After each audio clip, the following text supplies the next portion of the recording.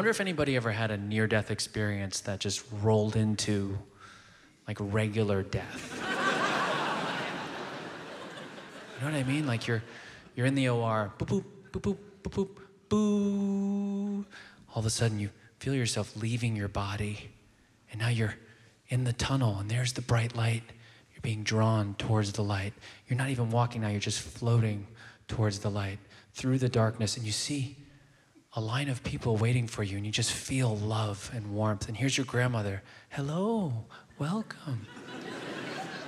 Across from her is your great-grandfather. You've never met him, but you just know it's him. Young man, it's good to meet you. Welcome. Here's your dog from when you were a kid. But you can understand him. Hello, congratulations, or, whatever they congratulate you when you died. Yeah. So a friend from high school, and just a line of people smiling and waiting for you. And then suddenly, you freeze. You start to go backwards. The light is fading. The line of people is receding. Your grandmother's like, goodbye. It wasn't your time. Goodbye.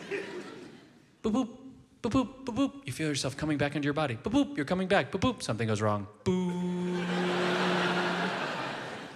Now you got to go back down the tunnel. Everybody's running back into position. Your grandmother's like, hello again.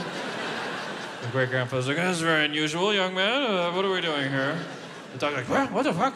And then the light's in your eye. It's at the wrong angle. The guy's putting out a cigarette. Shit, this guy died.